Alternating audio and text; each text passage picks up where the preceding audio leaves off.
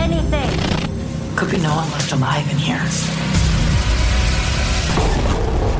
Do I just press the button? Press the red button. Just press it. I assume they're paying extra for this. Yes. This is a remarkable story. Hello?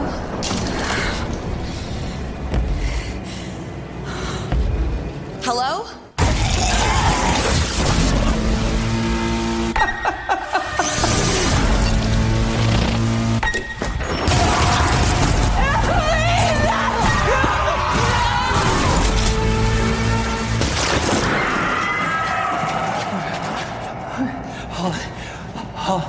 Holly?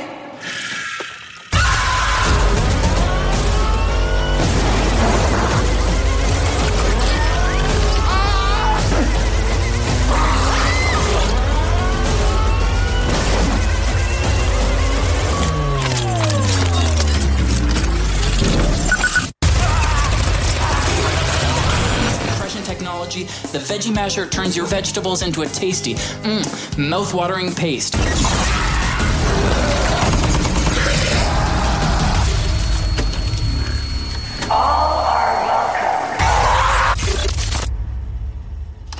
So we saw the new VHS, right? Yes. We saw VHS. VHS 94. VHS 94. Which is the fourth installment in the VHS series, which Yes. is basically the found footage with a horror twist, right? It's like found footage anthology, though. It's all Yeah. shorts. Yes. That's the gimmick there. But yeah, I was trying to pull up the different stories that they had, but I dug it. I thought it was really great. good. I thought it was maybe the best one of the series so far. Yeah, because I don't think I've seen it since the first one. Like, I don't even know if I saw second and three, but I saw 4, and it was cool. They had, I guess they call it the wraparound between the anthologies. They had this recurring story, and I think that you were saying that's how it connected the other movies. Yeah, I think that's in the last film or the last couple, there's been that whole through line of some sort of VHS found footage cult. Anyway, you're pulling it up. Yeah, There's, I was what is there, looking for 4 it. segments, 5 segments? It was good. I'll just tell you right now, folks, if you have Shudder, All the directors were there. So the director, Jennifer Reeder, did Holy Hell. Chloe Okno did Storm Drain. Simon Barnett did The Empty Wake. Timo Tujanato did The Subject. And then Ryan Prowse did Terror. So you want to tackle them one at a time? yeah, let's just do the quick rundown. Yeah. The first one, well, I mean, it starts with the wraparound, right? Right. And I think that's the And one. I guess that's we don't want to give too many spoilers because I mean it's coming out on the 8th. Yeah. But it's got this wraparound story. The SWAT team is like sort of like descending on some complex, and it's filled with dead folks and lots of VHS tapes. Yeah, and in very precarious positions. Yeah. Right? Like they were sitting, like some were sitting up, and it was but there was like a SWAT team, right? That was kind of going through. And that one just kept progressing, so they'd show you a little bit, and then they would jump to the next one. They'd show you a little bit more and jump to the next one. So Yeah, so that's kind of like the structure there. And then they had that Storm Drain. Storm Drain, Mr. Rotman. Yeah, Rotman. And Basically, that yeah, the urban legend of there was basically a rat man that was living in these storm drains, right? yeah. And then what was the other one? The Empty Wake, which was my Empty favorite. Wake, Dude, which is- that was great. That by far was my favorite one. Amazingly simple production. It's literally 2 cameras on a tripod, and they cut back and forth. Yeah, and it was just like it had I guess for something that would basically be somewhat of a supernatural feel, it felt grounded in reality. For it to be something that would be like, what happens if you go to this wake and it's raining and nobody shows up and this person that's in there died under mysterious circumstances. So then the mortician that was there was trying to figure out what happened to this person, why nobody showed up, and it just progressed from there. Yeah. And that one I dug a lot. That was really good. did. And then you had what is it called? The Subject. The Subject. Which it's hard to explain without giving it all away, so I'm not going to say much. Yeah. It's just basically imagine, I don't know if you watch like those sort of like anime things where folks have machine gun arms. Yeah. Just imagine if that was real. Yeah, Or someone just tried to do that for real. If you had the island of Dr. Moreau, but Dr. Moreau was a mechanic and he had a garage Yes. of all these parts. So yeah, and that's all we're gonna say about that. 'Cause, it's not out yet. I want folks to see it. Yeah. And then is it the last one? Is the horror? Oh yeah, Terror. Okay. It's called Terror. Terror. And it was terrifying because I don't know if this was by accident or on purpose, but I think this is the director you spoke to, right? Yes. Ryan Prowse. That it was just like all these like, I don't know what you want to call them for lack of a better term. They looked like Capitol stormers, right? Yeah, imagine Capitol stormers, but in the 90s, and they're complaining about Clinton. Yes. And essentially, the through line of the story is they're planning some sort of domestic terror attack. Right. And they have this mysterious person that's locked up in this barn that they keep going back to. But they keep referencing having the ultimate weapon. Like, once you figure out what this weapon is, they're like, this is going to be the game-changing weapon, and it's going to get our message across. And it took a turn that I did not expect at all. And that's why I feel like this worked so well. Like, all of these took a turn that you didn't expect, yet in a weird way it was kind of, I guess it's the VHS format. It just felt real. Like, something about it is like you can totally see this happening. But then when it's just like, when the horror portion of it kicks in, it just gets fucking bonkers, man. Yeah, and It that's gets totally I don't want to fucking bonkers. reveal too much because you've just gotta sit through it. But I think it was really good because it was, because I mean, these tapes are like from 1994 allegedly. You're right. you know, Yes, exactly. for the kayfabe of the movie.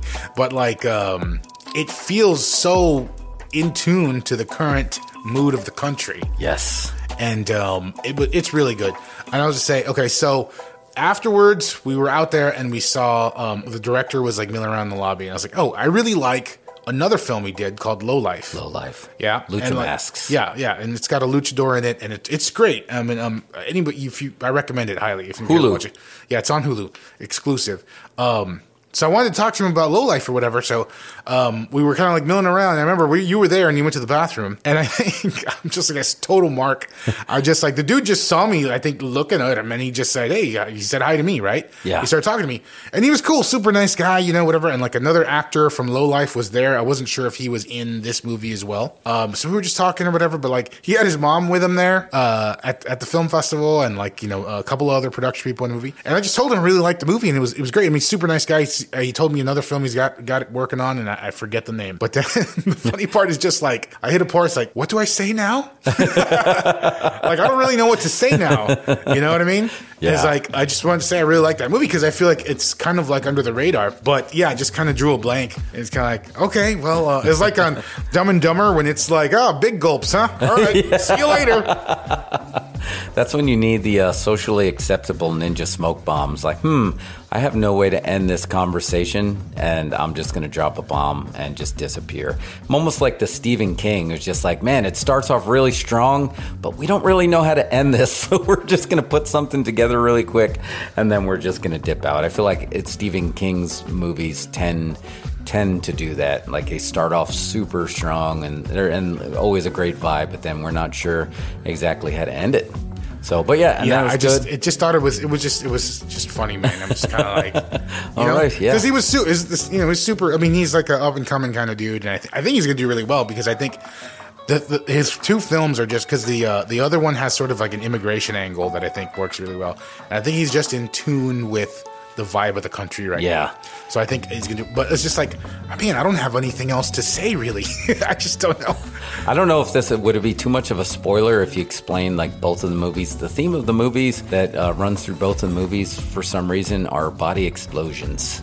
Yeah, body explosions are big. Body explosions are big in there. But yeah, it was a great flick, and then they ended it with the Holy Hell, the wraparound, and they that comes to fruition on what actually is going to do, and that's how they tie it together. And it had a pretty definitely that had more of a creepy 70s type vibe of just like, that felt like, oh, we're watching this Faces of Death type thing in there. So yeah, all in all, man, 2 thumbs up to that. Or what's the emoji? Is a emoji fire and then a VHS tape. That's the emoji. Yeah, VHS tape emoji. Yeah, it's good. Check out VHS 94. I recommend it. Get Shudder. Just get Shudder. And if you don't have Shudder now, why? It's how you should at least have it for October. Yeah, get the free trial, you idiots. Yes. You got Elvira, and then you got Joe Bob coming up this Friday, the Halloween Hoedown.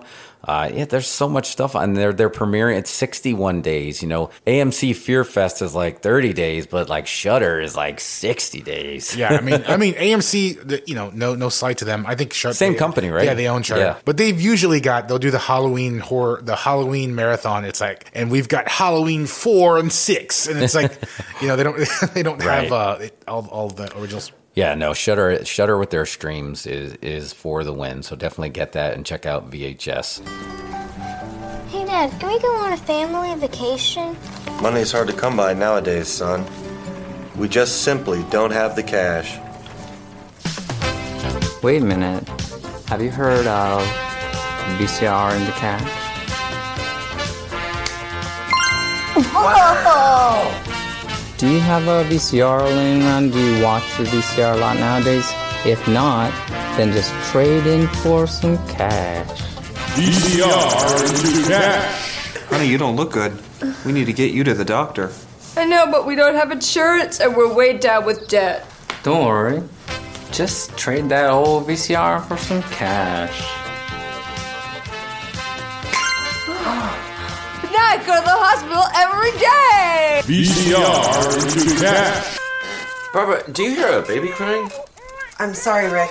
I can't afford a babysitter, so I have to hide my baby in my desk while I earn a paycheck. I feel like a terrible mom.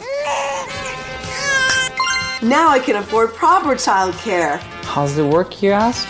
It's easy. You just send us your VCR, and we'll get you between $1 and anywhere up to $1 million! Still not convinced, or maybe you just can't quite figure out how it works? Do you just sell my VCR and make a profit? No, it's not that simple, but it's simple. We put your VCR on our website. Then if some guy wants to buy it, we send them to you to purchase it at your residence. VCR and cash takes a small finder's fee. It's that easy. You could make up to $1 million or more. VCR into cash got me $10 for my VCR. Then, the next day, in the spot where the VCR used to be, I found $750,000 just laying there. That's amazing! Now, I ride a helicopter everywhere. Well, gotta go! Come on, ladies. It could happen to you! Thanks, VCR into cash. Call now. Why wait? Call VCR into cash today or log on to our website. But don't forget to put the cords in for the VCR in the box.